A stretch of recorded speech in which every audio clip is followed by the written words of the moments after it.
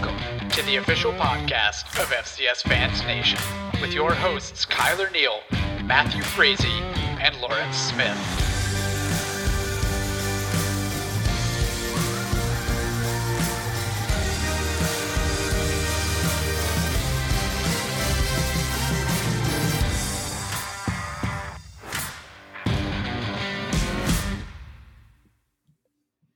FCS Fans Nation.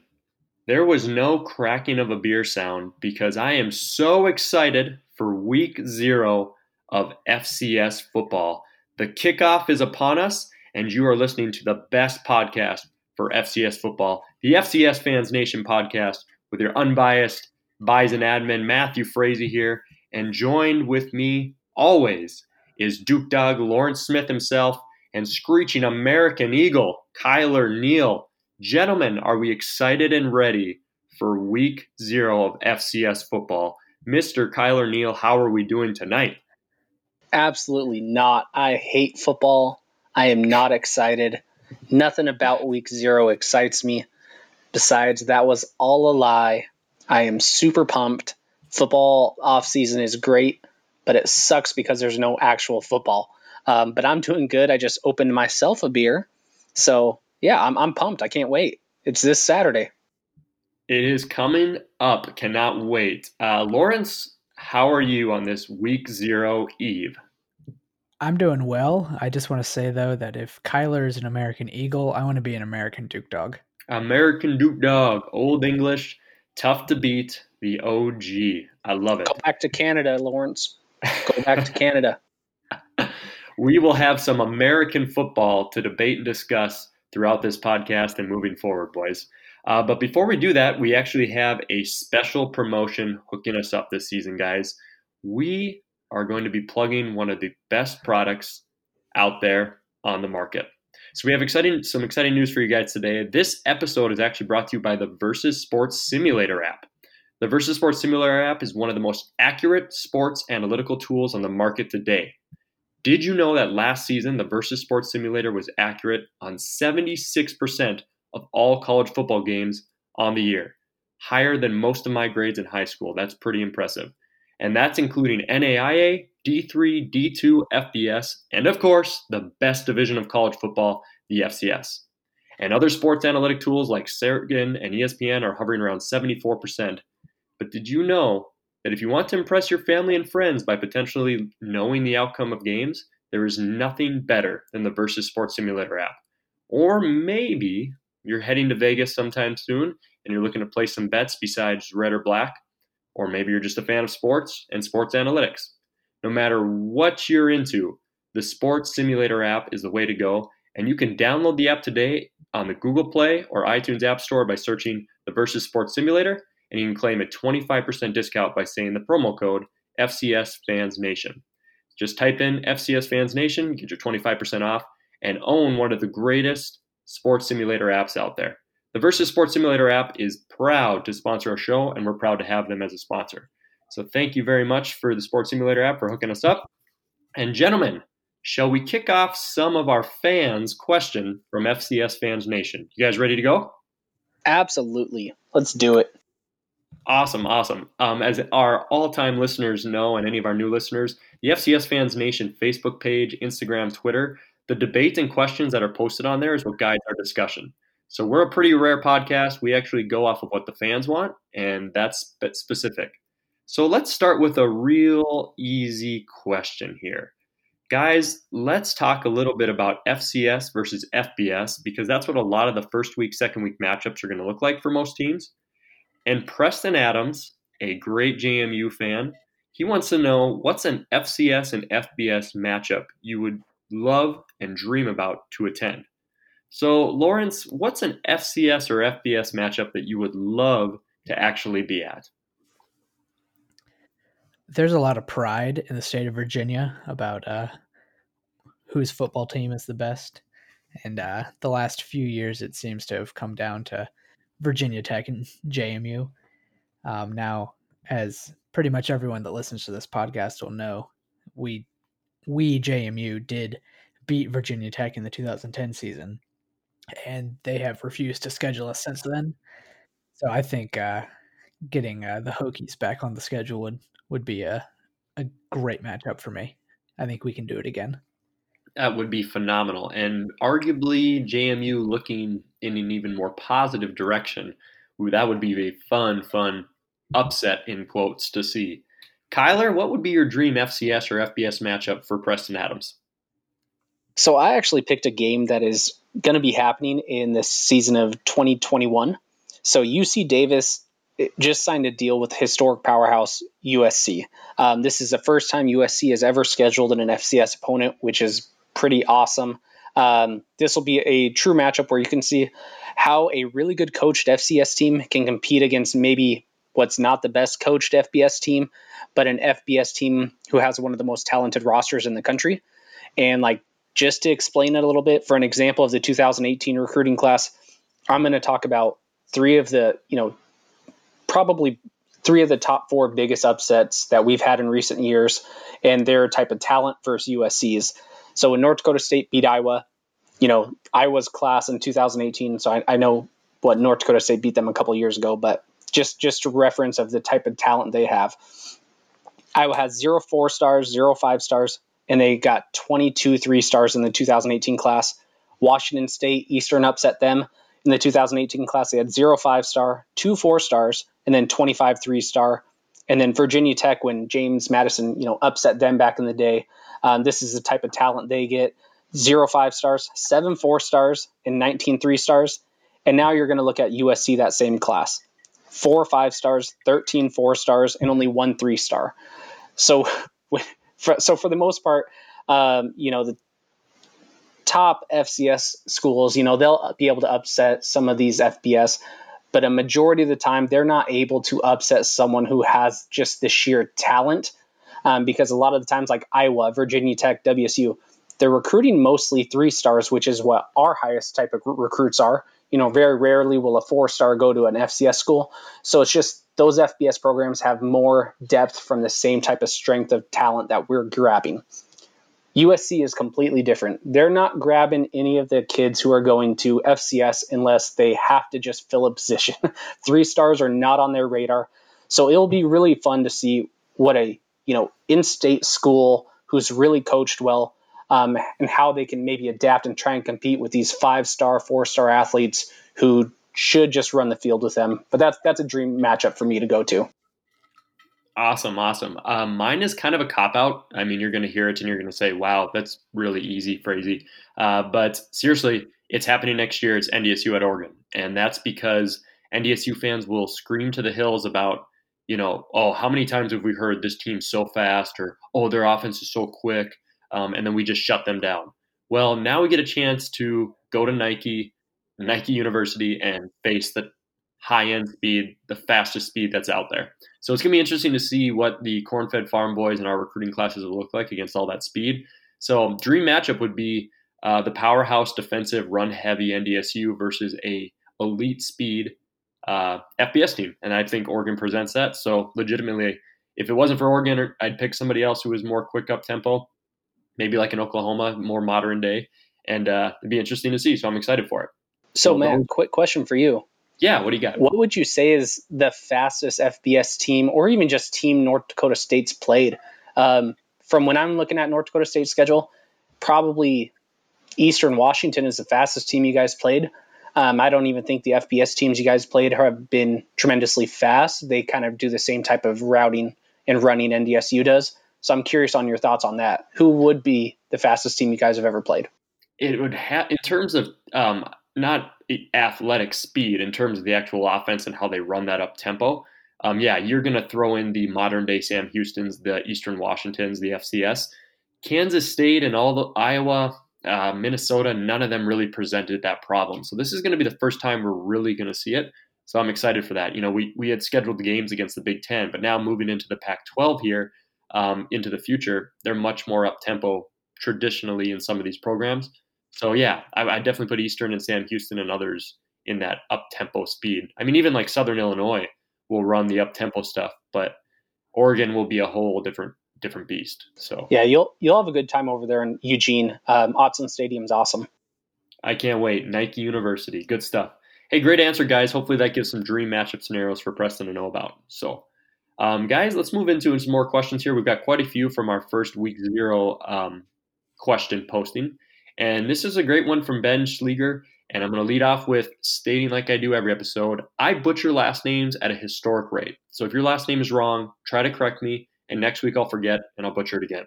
So just a disclaimer. So Ben Schleger, which conference game could the top 10 teams lose? He's talking about Eastern Washington, Jacksonville State, NDSU, James Madison. If you had to pick one game in the regular season, which one would they lose? And I'll kick it right off with NDSU. I think NDSU loses 2 games because of young quarterback play, a little bit of offensive turnover. I think the defense will be just fine. My 2 games I'm going to pick them to lose are going to be at South Dakota State, because South Dakota State is extremely squared away. It's a very talented roster. If South Dakota State's quarterback play is not there, we'll see how it goes. But it'll be 2 redshirt freshmen. They'll be at SDSU. I think that presents problems. And I think at Youngstown State for North Dakota State is also a loss. If you look at Easton Stick versus Youngstown, I think there's only one game where him and NDSU over the last 4 years won a game that was more than 10 points. It included an overtime game, a last-second win. Last year's game was difficult. It's because that 3-4 base defense of Youngstown really gives North Dakota State's style of offense trouble. Young roster, late in the year, at Youngstown, not in the Fargo Dome. I'll take those 2 losses for NDSU. And then I'd like to speak on JSU, but I think I'll let Kyler take JSU and Eastern because I'm guessing our answers will be hand in hand. Kyler, go ahead. Yeah, so I kind of broke down every top 10, but I'll just do the couple that you said, or maybe even the Big Sky in JSU, and then maybe since a lot of it is the CAA after, maybe Lawrence can take it. Does that work for you guys? Yeah, that's great. So for Eastern Washington, I honestly see 0 conference losses. But if Eastern was to lose one, my guess is it would have to be, Montana at Wagarez, playing in front of 25,000 fans, 25 plus thousand fans is always going to be a tough match. We didn't get to play them last year. They're fired up. Bobby Hauck is excited. It seems like, the fans and stuff are buying in. So if we had to lose a conference game, I would say it's probably Montana has the best chance. But our conference schedule is pretty easy, so I'm not sure we actually lose any. Then number 5, UC Davis. UC Davis has a much tougher schedule than Eastern Washington for conference play. They're actually playing Montana State, Weber, and Montana. But the good news is they actually get all of them at home, which is going to benefit UC Davis. So I would say out of their schedule, probably Montana State has the best chance of winning. But I would say it's a toss-up between one of those 3 where anyone could win, but probably UC Davis will be able to win a majority of those. And then we have Jacksonville State. This is another one like Eastern. I don't see Jacksonville State losing any OVC games this year. But if you're going to pick one, it's got to be SEMO. That's definitely the best chance to knock off JSU. But it's also JSU's homecoming, I believe. And I just don't see JSU really losing any OVC games. And then the last one I would talk about is number 8, Weber. So they're at UC Davis and they're at Montana. I actually think Weber is probably going to lose both those games. So those would be my 2 games where I'm thinking Weber does lose and maybe they go 6-2 in conference play. Awesome. Great intel. Lawrence, looking into James Madison's schedule, how do you see the Dukes playing out? And then there are some of the other teams if you got some research down on them. I really believe that JMU will go undefeated in the CAA this season. If I had to choose who I think is the most likely loss on the schedule, I'm probably either going to say Towson, October 26th, or when we played New Hampshire. I think New Hampshire is a team that might sneak up on a couple people last year, or this year. Last year they had very strong preseason expectations and kind of got hit by the injury bug. That should be in the rearview mirror. I think this year they're going to rebound, be a fairly strong team. They beat JMU last year in Durham. We get them at home this year, but that's still a game that I look at and think, if things don't go exactly right, that could be a game that we drop. Now, if you're asking about the other 2 CAA teams in the top 10, Towson and Maine, they do play each other. So each of those teams too could lose to each other. I could see that game going either way. And then again, I'll throw New Hampshire back out there for Maine as well. That game is in Durham, New Hampshire. I think UNH could come out on top of that one as well. Lawrence, should JMU be fearing Elon at all due to Coach Signetti's history there? I think the Phoenix are going to come out. They're going to be super hyped for that game. It is a home game for them, so that'll help some. JMU hasn't traditionally had a problem playing at Elon, though. The last 2 games have been something like 100 points to 3 final score. But that's kind of what we thought last year as well. A lot of JMU fans were saying, "Oh, we never lose to Elon. We've blown them out every time we've played them in the CAA." I think this will be the year that we can see whether the tide has turned for Elon or not. But they'll definitely be pumped up to play their old coach, and that'll be a game that JMU has to look out for on the schedule. Awesome. Some of the other ones we may have missed, guys. Kennesaw State obviously rounds out number 10 for those top 10 teams. They play 2 NAIA teams. It's legitimately one of the worst strength of schedules I've ever seen for an FCS team versus Point and versus Reinhardt. I can't even get into the details of those games. Basically, with Kennesaw, I don't really see a loss on their schedule unless it happens in the conference play. So I would say something like Monmouth, who might do pretty well against them, or probably North Alabama, who's up and coming and everybody kind of likes as kind of this sexy hidden pick. So for Kennesaw, I think they're going to do really well because of a weak strength of schedule. And like Wofford, I'm really high on Furman this year. So even though that game's at home, I can see them dropping that one. And South Dakota State always seems to trip up at some random team. So I could see a UNI loss or a Youngstown State.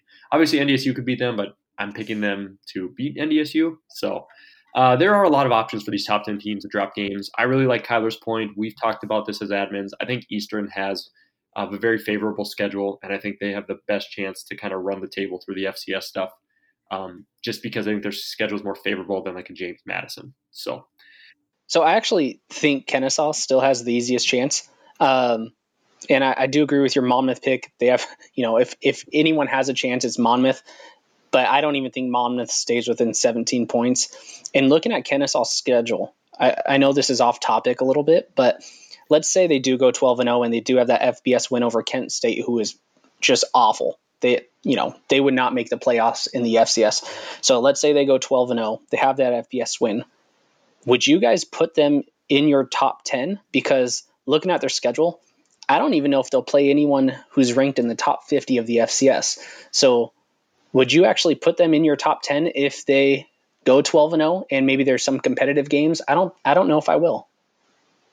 I think it's tough. You have to see how the rest of the field falls. But if it's between like 3 2-loss teams within the Power 3 conferences of the Big Sky, CAA, Missouri Valley, and an undefeated Kennesaw, and one has the FBS wins, based off the simple rating system, that might give them a pretty good edge. You'd have to go, based off of separation of win-losses and dig into the math a bit. But yeah, I could see them being at least an 8 seed. I mean, McNeese was 10-0 and got a 4 seed back in 2014 or 2015, and their strength of schedule was not strong in the Southland that year. So just the way the committee operates, which I think they do a really good job, I think I would put them in a top 8 seed for playoffs if they went 12-0, even though the schedule is real, real bad. Yeah, disclaimer, I am not on the selection committee, but if I were looking at that 8 seed as the last spot, and I had 10-2 Maine and 12-0 Kennesaw, I'm giving that seed to Maine every day of the week. Which is probably the right call for sure. I'm not sure how the SRS actually would equate it out, but I would be picking Maine as well in that matchup for sure. So I don't think there were a lot of people that were picking Kennesaw to beat SDSU, even though they were higher ranked going into last season into the playoffs. So, but great discussion, guys. I like how it's leading into other topics and other questions. Good stuff. So, great stuff. And actually, we're going to move on to a little bit more details of kind of what Ben is asking about. He actually has kind of a follow-on question, which I really want to address, guys. And I'm going to read out exactly what he messaged us, which is a great question. He says, y'all said around the FCS a lot of teams improved and that the FCS is getting better as a whole. But can you address the whole FCS is getting better as a whole yet predicting a near perfect conference record for the Eastern Washingtons, the JSUs, the NDSUs, the JMUs. So if the FCS is getting better as a whole, how are we still predicting these same exact teams to have double-digit win records and get seeds? Is that a little contradictory? What do we mean by there's an emerging elite or championship-worthy tier in comparison to the fact that you think the FCS is also getting better as a whole? I kind of paraphrase a little bit of that, but it's a great question by Ben. I just love that in-depth question. So, Lawrence, I'll kick it to you first because I know you've talked a little bit about how you think there's the parity is disappearing, yet this season's going to be more open. Kind of, let's talk a little bit about that. The teams that have kind of traditionally been the favorites the last 3 or 4 years are still the favorites, but the teams directly behind them in their conferences are stronger and closer to challenging than they have been. So I may say JMU and Eastern are both going to go 8-0 in conference, but that doesn't mean Towson, Maine, UC Davis, and Weber State are like way further down on the skill tiers. Because I think they're going to go 8-0, that doesn't necessarily mean that they won't face a challenge this year. We saw last year that these teams that we perceive to be incredibly strong, got tripped up in the regular season or played closer games in the playoffs. And I think that's just going to grow this year. We're going to see more teams that, while they may not necessarily win, are going to be more competitive than they have been in years past. Yeah, really, really good outlook on that. And I would say just the vulnerability of the graduating classes. College football is one in recruiting. I mean, there's other aspects to it, but usually teams set themselves up in the recruiting. And when you look at some of the classes that these high-end teams you know about with like North Dakota State and Eastern Washington and others, the recruiting is showing that they're not going to be going anywhere. They're established programs, and they're going to have opportunities to win national championships. But in years like this, where South Dakota State's got a redshirt freshman quarterback, North Dakota State's got one, JMU's got questioned with, Danucci there at the helm.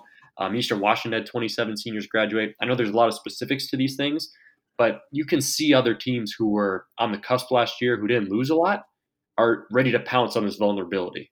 So I still think it's an easy pick preseason to say like North Dakota State, Eastern, there's only a few teams that could really get it. But that doesn't mean they're not going to be upset in the quarters or second round and chaos isn't going to occur. Teams like Towson and Youngstown State, they make runs and it's possible. So, Kyler, a little bit more expansion. What do you think about these details and this great question by Ben? Yeah, for sure. So I do think the FCS is getting better as a whole. And I get we are, saying some teams will go undefeated. Like, specifically he mentioned Jacksonville State and like, let's say Eastern Washington. But when I'm looking at Jacksonville State, I think they are much improved on paper. And, this whole decade, I wouldn't have picked them to be anything above a quarterfinals team. Where on paper, I can see them, pushing it to the semis, possibly making a run, depending on, how they improve their actual game time playing because they have the talent there. So, yes, they'll probably run through the OVC. But on a whole, I wouldn't have picked them to, make it deep into the playoffs where now I can see them having a chance to upset some of the, let's say, big three teams and being able to make a run. As for Eastern's case, honestly, it's just a matter of scheduling. So I do think we have one of the easiest schedules that we have ever had in conference play. We avoid, three of the top four teams, and one of those top four teams is Eastern Washington. So we really avoid four of the top four teams in the Big Sky. So it's pretty easy to predict that we will be, potentially going 8-0.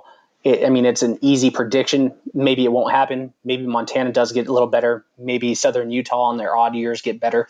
But that's not to say the rest of the Big Sky isn't improving as well, because we could lose to Montana State. We could lose to UC Davis. We could lose to Weber, but they're not on our schedules. So if we're looking at pure playoff teams, I think like what Lawrence and Matt said, there's more teams in the playoffs who can slip you up, even though we are projecting there's going to be a couple teams maybe going undefeated in conference, if that makes sense. Absolutely. Yeah, I think that kind of encompasses the whole thing. We're not saying that the FCS isn't getting better and there won't be more competition just because we're predicting those as our championship teams. But we just think that, I think overall, we all think there's more vulnerability of the powerhouses than there was before. So there's a lot more question marks in areas, and it's going to be interesting to see how it all plays out in 2019 as we kick it off this week. So let's go into a little bit of a different topic. We're going to catch this one quickly. Chris Pennington, awesome James Madison fan on our page, He wants to know coaches poll in all caps. He wants to know what we like, what we don't like, and how accurate we think it actually is. I'm just going to run through the top 10 quick, and you guys can throw out some top 25 if you want. They got NDSU, JMU, Eastern, South Dakota State, UC Davis, Jacksonville State, Maine, Wofford, Weber, and Kennesaw. Really not that far off, honestly, from the Stats official top 25 poll. Myself personally, I don't take the coaches poll serious at all. I don't think the coaches take it seriously at all. I think only a few of them actually submit stuff or look into it, and they go about their day. They got recruiting and other things to worry about.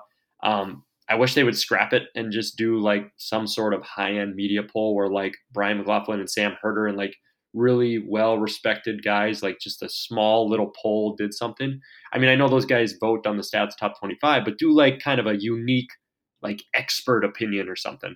I just think the coaches poll is completely irrelevant. But I don't mind this poll in terms of the initial setup for the top 10 because I think it matches what last year did. But Kyler, what do you think about the coaches top 25 poll? Because I know you were mentioning it with some of our fans on our page. So like this might sound really weird to most of y'all because I have been with Matthew Frazee kind of not seeing the coaches poll as a real poll in the past, but as a preseason poll, I actually think this is super solid.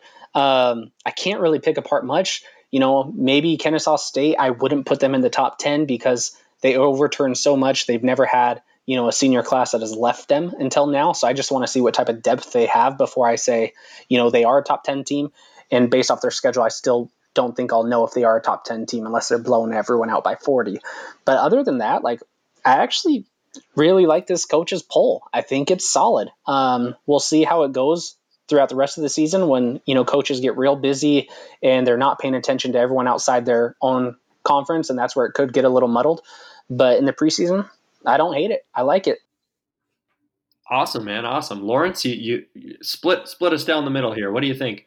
Do you think you love the coaches poll right now or you're not a fan?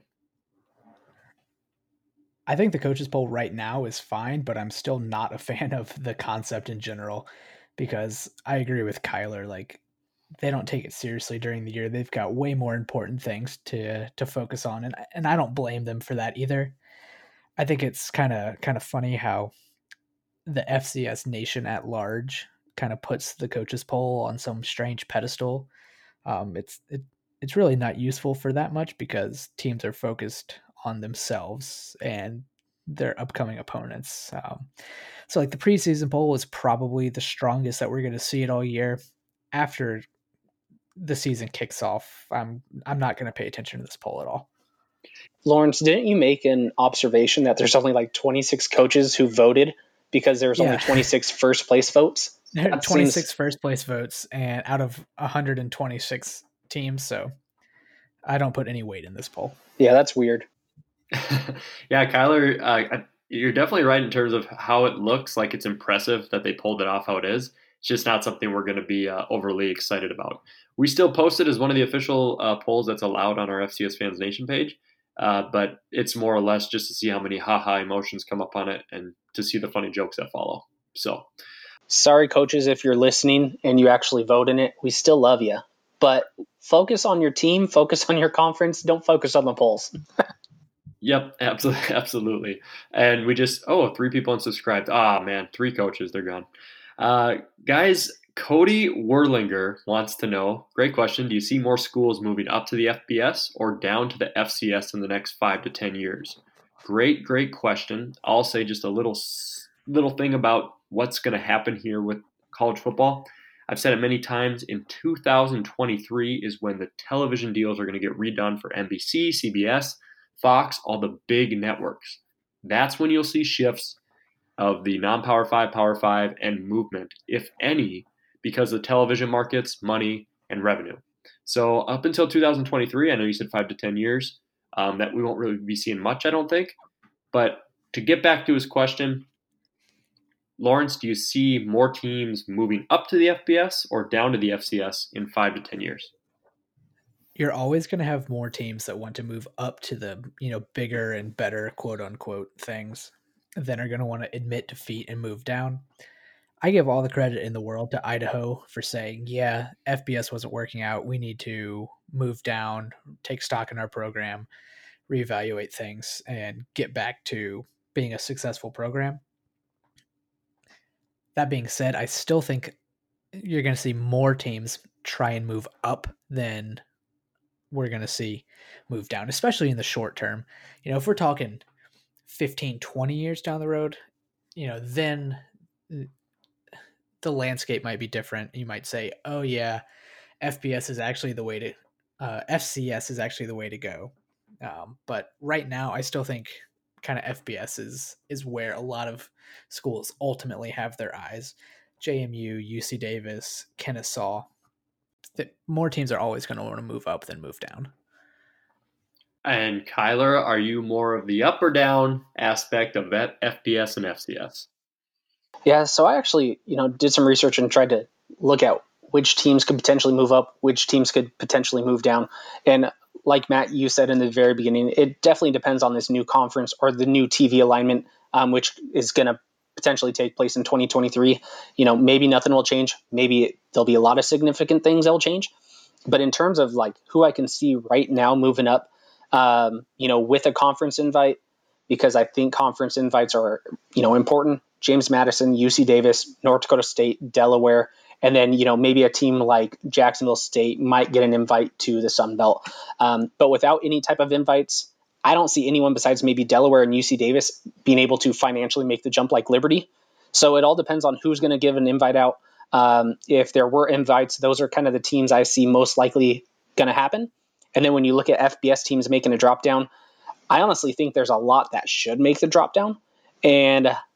But without maybe a G5 FCS merge, maybe that could happen in 2023 with the TV deals. I only see two that will potentially drop down within the next 5 to 10 years. Those two teams are New Mexico State, who's an independent. They thought they could afford to stay at the FBS level after the Sun Belt kicked them out with Idaho. So they're still an independent. My guess is they will eventually drop down unless another FBS West Coast Conference emerges. And then also the UConn, who just left the AAC, I believe. I think they have potential to drop down. Now, I know they have said they are not going to, but a lot can happen within these next couple years. So I would say there are more FCS teams, that are going to make the jump over FBS coming down. Awesome. Yeah, I think progression is just the natural way in life. Like people are going to want to be moving up, get involved in the bowl games, get involved in the money. We love the FCS and we love the format, but schools are always looking for that next opportunity, and we're always going to be seeing that. So great stuff, guys. A few more questions. We enter our speed round and some of the other fun things we got planned. Matt Stiles wants to know who's a newcomer, a freshman, or a transfer that you think will become an FCS household name as the season unfolds. So Matt Stiles wants to know specifically about a newcomer on a team that's really going to make some noise. I know it sounds like it's the only thing I really focus on, but I don't think like they're going to be household names, but I don't think you can not see how Jabor Gibbs, redshirt freshman, South Dakota State, and Trey Lance, redshirt freshman, North Dakota State, both quarterbacks, both getting the starting jobs as redshirt freshmen after Taryn Christian and Easton Stick graduate as some of the most successful quarterbacks from their schools. I don't see how those two don't just become names around the FCS over the next 4 years, barring injury or just puking terrible performance throughout their redshirt freshman year, causing them to be benched.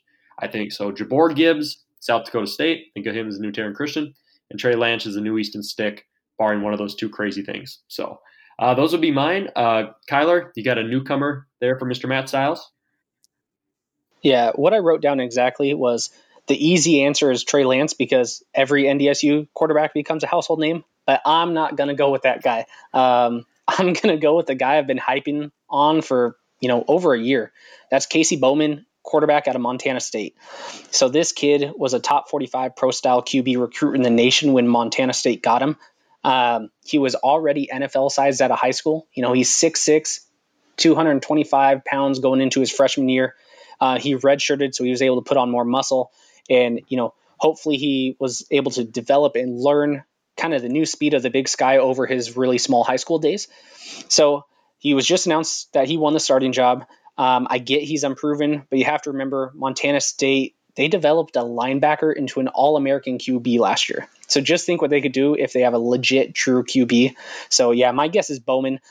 Maybe you won't know his name this year, but throughout the next 4 years of his career, I think he could become a huge household name and a potential top-tier, NFL draft pick from the FCS due to his size alone.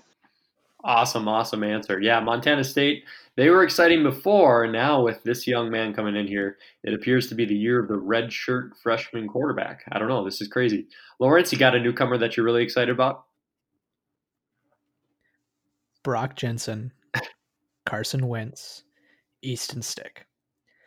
If Trey Lance doesn't become a household FCS name, something will have gone terribly wrong. The other name that I have written down is the transfer wide receiver from Notre Dame, who will now be playing at Jacksonville State, Kevin Stepherson. All I've been hearing all offseason from all of the Jacksonville State fans in our group is Zarek Cooper is going to have a hell of a year. And if that's true, he's going to need someone to throw to. And I think this kid might just be the answer. We all know JSU is all about that offense. Put a prolific quarterback and a FBS Notre Dame transfer together. I think we could see something special. Awesome. Yeah, JSU wideouts, they are coming in hot and heavy. Good stuff, guys. Last one here before we kind of jump into the week 0 game. Adam Peterson wants to know if there are any head coaches you guys are aware of that might be on the hot seat all ready to start the season, like this is a do or die year. We get this like every season, but he specifically wants to know about Bo Pelini. He wants to know if he doesn't finish over 500, at least 6-5, 7-4, could he be gone?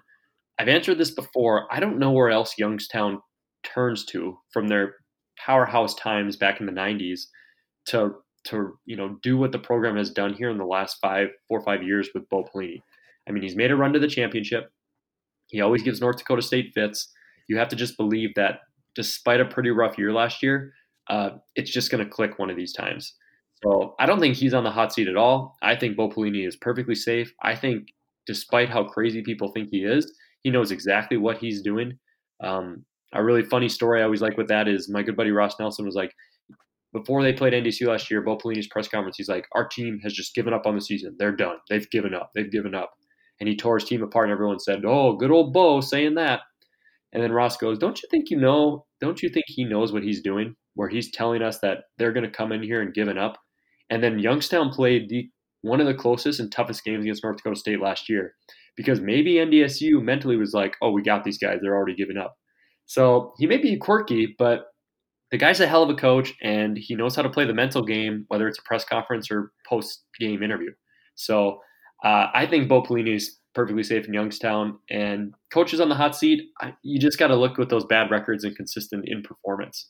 I don't think there's a high-end team that's recruiting really well like South Dakota State or Montana State or others that are really going to have trouble firing a coach. You're more likely to lose those coaches to the FBS. So, Kyler, do you have anybody you think is on the hot seat and should be sweating a bit? Yeah, I think Ernest Collins Jr. from Northern Colorado. Like, I get he's probably not a big name. A lot of you probably didn't know who the coach of Northern Colorado was. I know Northern Colorado is not expected to win any type of national title anytime soon, but they do have success at the D2 level. They've won 2 D2 national championships, so their history is there. They want to win. Well, right now he's entering his 9th season as the Bears head coach, and he's gone 26-62 total and just 17-47 in conference play since joining the Big Sky and being a coach there. That means his average season is 2-6 in conference play since he has taken over Northern Colorado. In my opinion, I'm rooting for him. He seems like a great guy. I love listening to his interviews, and he seems to really care about his players and them succeeding off the football field. But no program should settle for those types of records. And if he doesn't improve, UNC this year, and I'm saying like they need to at least go 7-5 or higher, I would fire him on the spot, even maybe halfway through the season if he isn't stepping up the ball. Because I think if Eastern even had a couple seasons of what Northern Colorado has had for this decade, we would have fired our coach after that first or second season. Interesting call. Lawrence, any coaches you can think that should be sweating a bit? I just want to touch on Bo Pelini first before I tell my choice. Bo Pelini is such a big name in like the landscape of college football. An FCS team would have such a hard time firing, a big personality like that. Like, I think Youngstown would get more kickback from firing Bo Pelini than like benefit that they would from getting rid of him.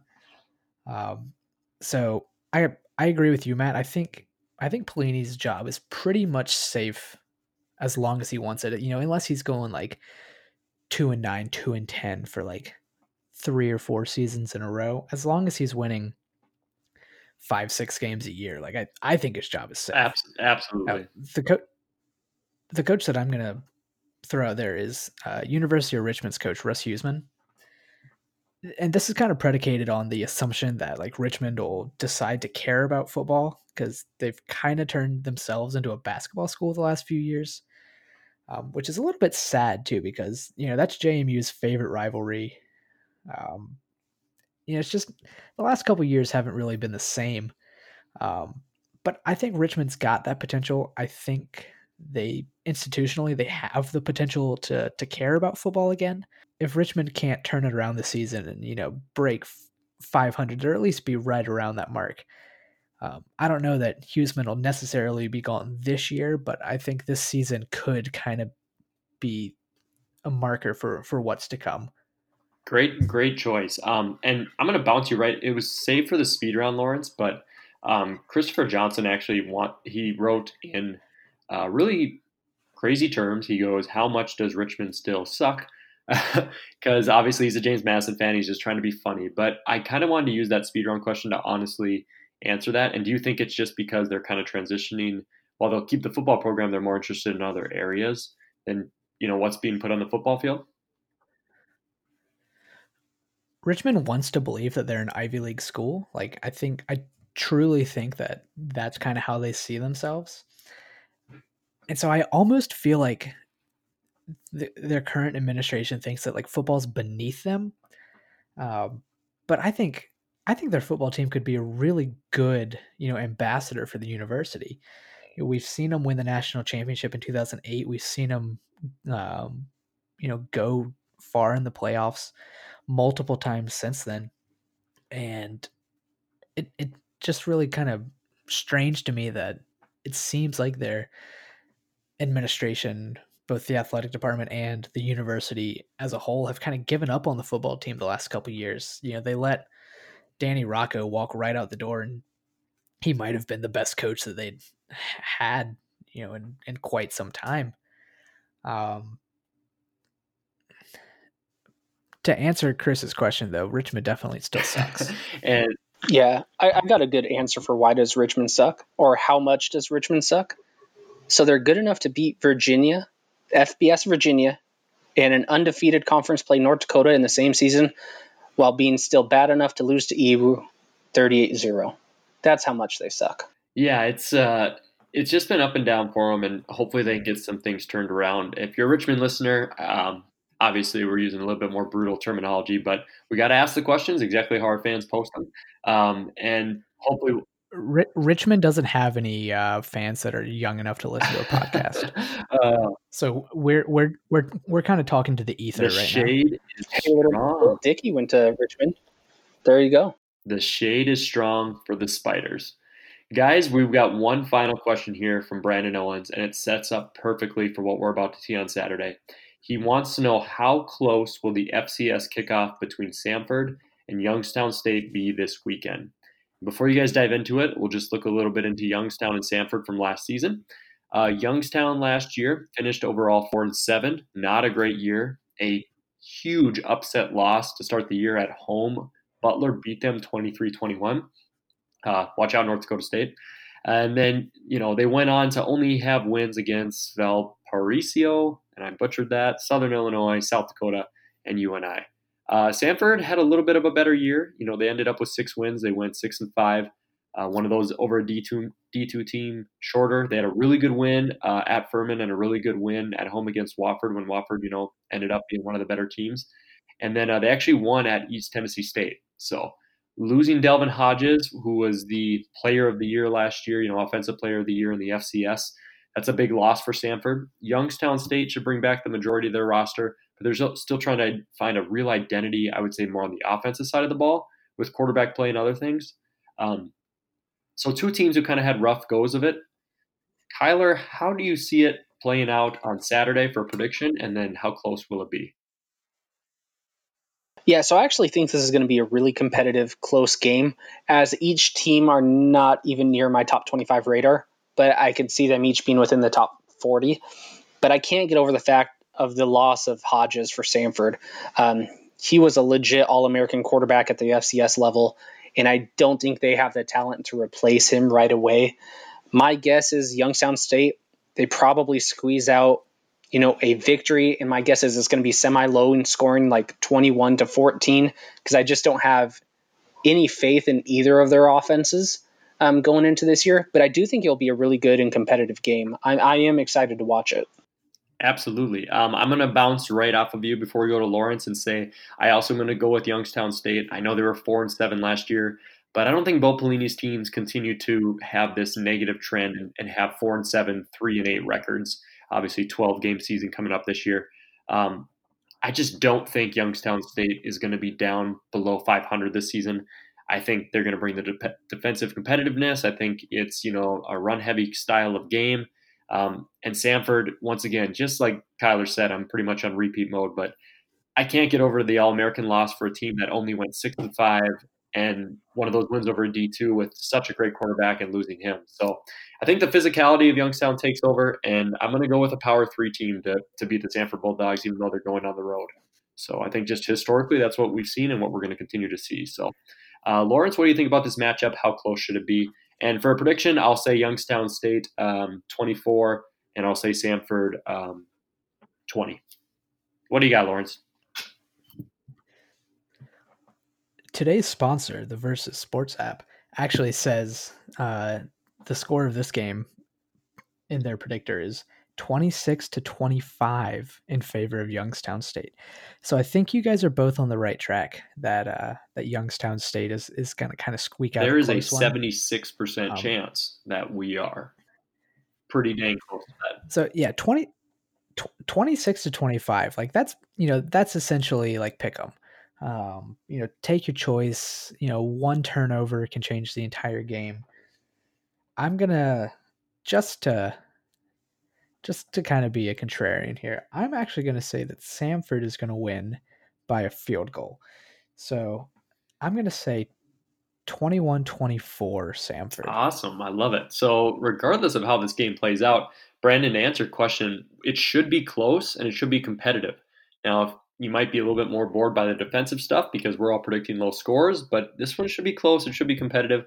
And Lawrence will get his praises for our week 0 matchup if they pull it off with Samford. And then Kyler and I will stick with Youngstown State. So it's going to be fun to watch. It's going to be Saturday. This game is played at Samford, and it's at 2 o'clock. So make sure you're tuning in and make sure you're checking it out. So great stuff, guys. That answers all of kind of our broad questions. We're going to roll down to our speed round as we're finishing up on the podcast here. So just quick little answers from both of you, and we'll catch these real fast. So speed round questions. We answer everything on our podcast. Adam, Willie, Wiley, which one is it, guys? Which one is it, Lawrence? I believe it's Willie. Willie, yep. See, Adam, I always get it wrong. Adam Willie, an NDSU fan and one of our best on our page. He wants to know, what is your favorite song from High School Musical? A little bit of a throwback. Kyler, High School Musical, what's your favorite? Yeah, my favorite song would be the Mute Button. And it's mainly because I've never watched High School Musical and I never will. So if it is on my TV, I'm either throwing the TV outside and smashing it, or I'm just putting it on mute like a normal American. Amazing. Lawrence, what about High School Musical? I was going to say my favorite song was the last one because then it's over. Oh, I'll cop out as well. I've actually never seen High School Musical. My wife, Allison, has many sports games as Rager too. I love going to Broadway plays with her, though, to pay her back. Book of Mormon and Dear Evan Hansen, amazing ones. So I'm going to plug those ones.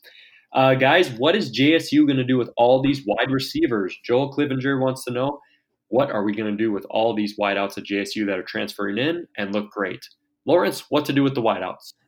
They're going to throw for a metric crap load of yards.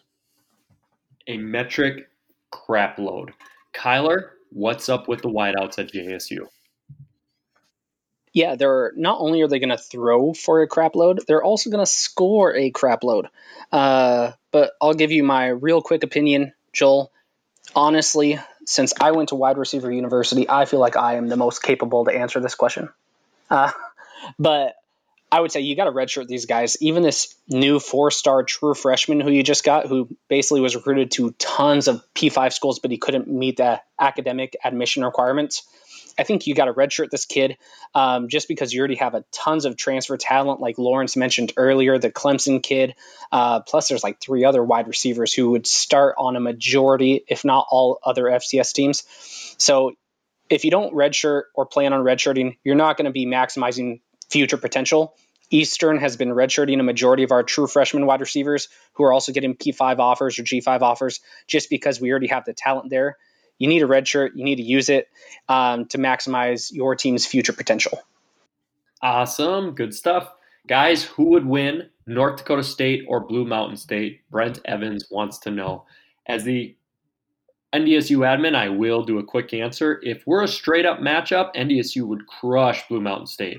But let's just say they're like, you know what? You guys can use as many steroids and snort as much cocaine and do as many drugs as you want. Blue Mountain State would destroy us by like a massive amount. So, you guys got a prediction? NDSU or Blue Mountain State? Yeah. So looking at like their stadium from watching the show, if I remember, it's a giant stadium, which means they are easily an FBS school and they have won the national championship there. So the argument is, can NDSU basically beat Alabama or Clemson? And it's absolutely not. Thad would tear NDSU apart. It wouldn't even be close. Oh, yeah. Thad would be hyped up from his own personality and other things, I'm sure. Lawrence, Blue Mountain State or NDSU? I agree with Kyler. Blue Mountain State is definitely an FBS team. I think they're actually modeled after Boise State. Alex Moran is a winner. Trey Lance is kind of unproven. Not kind of unproven. Trey Lance is incredibly unproven. So I'm gonna have to stick with the known commodity here. Alex Moran plus 20 some scholarships because they're FBS. I'll take the Goats. Taking the Goats, and I'll stick with NDSU or the Little Giants in this scenario. So, you guys, what is your least favorite tradition or habit that your favorite team or fan base does? Brandon Anderson is asking this question. My fan base with North Dakota State doesn't do this particularly. The student section does it sometimes, and sometimes I see our fans doing it. They do the keychain thing where like it's a big blowout and they'll pull out their keychains and like wave their keys around. I know tons of schools do this, so I'm not defining it to the University of Minnesota, the Gophers, but I know it's big with the U of M Gophers. Like they love to shake the keys and do that stuff. And I don't really want to be associated with any tradition of like, I would guess who our FBS self-made rival would be. Like Minnesota wouldn't consider us a rival, but we don't really like them too much. So I don't want to be associated with anything Minnesota does for traditions, and that would be my least favorite, Brandon. Kyler, what's your least favorite for the Eagles of Eastern Washington? Yeah, I remember when I was a toddler and, used to play around with a keychain. Fun times. My least favorite tradition from my own school, as of recently, we have been losing to Weber and North Dakota State since Aaron Best has taken over. That is 4 of his only 5 FCS losses. So the tradition I hate is losing to Weber State or North Dakota State, and I hope that changes this next year. For stuff I love, the Eagles screech at first down. Love that. The cannon shot for every touchdown. Love that. Kyler taking a shot anytime he wants. Love that. So there's a lot more positives than negatives. But yeah, tradition to go away from would be losing to Weber State and North Dakota State. Good stuff. James Madison, Lawrence, love or hate for traditions? There were a couple games, I guess it wasn't last season, but maybe the season before, where JMU tried to play Inner Sandman like during like the third quarter or something. And like everyone knows like that's extremely Virginia Tech. Like that's their thing. So whether or not they were like trying to make it a thing at JMU, like I want to stay as far away from that as possible. Not because Metallica isn't great, but like let other schools have their traditions. So that would be my pick. Perfect. I'm with you on that one for sure. So guys, that rounds out all the questions we received on FCS Fans Nation on the post, and that is a just beautiful job to kick off week 0 and answering all this stuff. So we're going to roll right into thing before shameless plugs. We'll roll into our hot take. You guys may have caught this on the off season. This is basically where one of us takes kind of a take we want to talk about, something we're passionate about, or something controversial about the FCS and plugs it away. Tonight, I'm going to be talking to you guys a little bit about what we just talked about, traditions. So everybody has traditions. You may have the basic ones. We're going to grandma's house for Christmas, we're eating Thanksgiving turkey, and we're hiding Easter eggs for the kids on Easter. But traditions in college football are some of the things to be most proud of in the entire society of the United States of America. You can think of all the big FBS traditions, you can think about all the trophies, you can think about all the things you see on college football and college game day, but the traditions of the FCS are something I want to promote for everybody to participate in. And I say this because sometimes when you go to a game, you may see a new fan, you may see a new individual who maybe doesn't really understand what's going on. Maybe they just don't really get it. And I kind of speak from personal experience from a time when I sat next to two international study students that were attending NDSU. And I had so much fun teaching them about, the horns up, the fingers and the screaming during the kickoff, about that's another Bison first down. And they were so pumped by the third and fourth quarter just to be engaging with the crowd, enjoying the moment, and actually being part of what football is all about, which is community and cheering on your team and trying the best as a fan to help that team win a game. So whether you're at James Madison and you see somebody who's maybe a little nervous to throw a streamer, maybe somebody doesn't want to sing I'll Fly Away at Jacksonville State after a big win, maybe you just need to explain that at Idaho, somebody is going to be carrying the American flag when they run out every single time. Or if somebody is like, what am I supposed to wear to the game? I've never been to a Montana State game. It's Gold Rush this week. So make sure you're wearing gold, make sure you're wearing yellow so you can fit in. There are a ton of traditions, from the eagle screeching on the first down to all the aspects of the FCS as a whole that people should be aware of. And if they're new to football, if they're new to the game and they don't know, teach them up. You'll find a lot more fun than sitting on your phone filming the tunnel entrance of NDSU. You might find more fun explaining to somebody instead of spending that time on your screen. Hey, this is what's about to happen. Get ready for this moment. It's going to be really awesome. And that's a lot better than recording something that you could just check out on YouTube 2 hours later that 7,000 other people also recorded. So jump into the traditions, guys. Enjoy the HBCU bands. Help other people who don't understand them. Sing Thunderstruck there at North Dakota State. And just enjoy the things that people don't know. If you're at a Montana game and you see the guy wearing the traditional number 37, point it out. Explain it to somebody. Ask somebody if they know about it. Spread the wealth and knowledge of traditions in college football, because that is what this is all about. It's about building something that's specific to your fan base and making that fan base grow with pride and energy. And those traditions all start on Saturday. So I don't know if Youngstown does a penguin waddle. I don't know if Samford has a real bulldog on the sidelines, but I would love to learn about it from any of you guys, and I'd love to be taught if I'm ever attending those games. So hail to the traditions. And we're about to kick off your guys on Saturday. Can't wait for them. Boom. So not much of a hot take in terms of controversy, but I definitely just wanted to throw that out for all of the fans out there. So guys, it comes to shameless plug time before we wrap this podcast. Don't worry, podcasts will be weekly from here on out.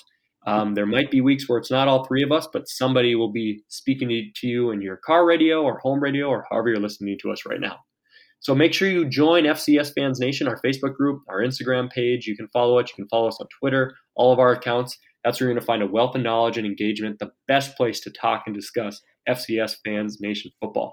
And Lauren Smith, I know you have the awesome Pick'em Challenge that you run throughout the year. Would you like to talk a little bit about that?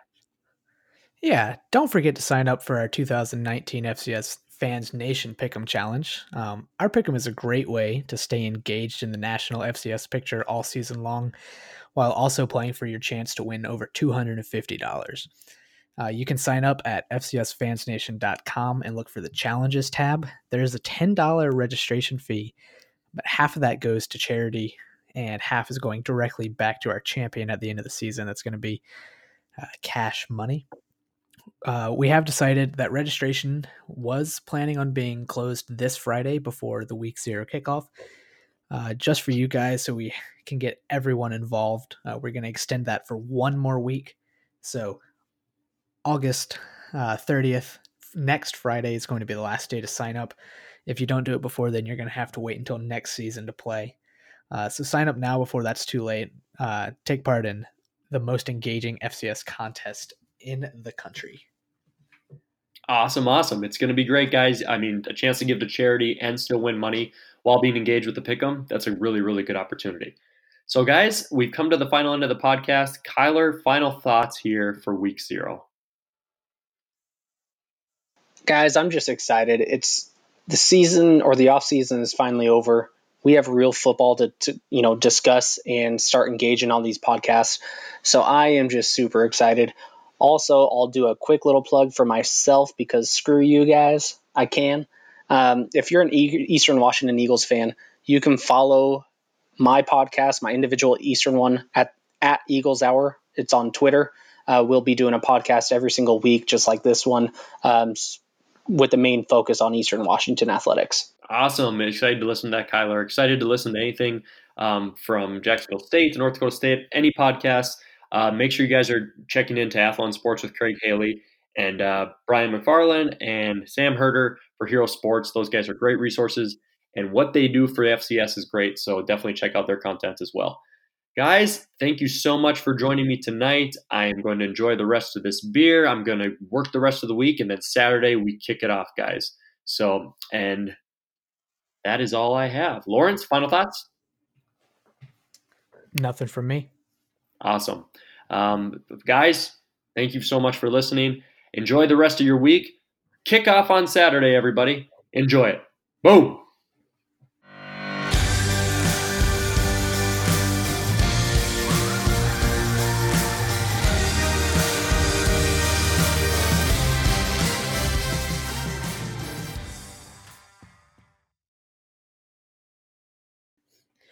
Hey, Matthew, before we stop recording, do you want to say the word Brian McLaughlin so that I can just edit that over top of your original audio? What did I say, McFarland? I said McFarland. Did I say McFarland? Like Seth MacFarlane from Family Guy.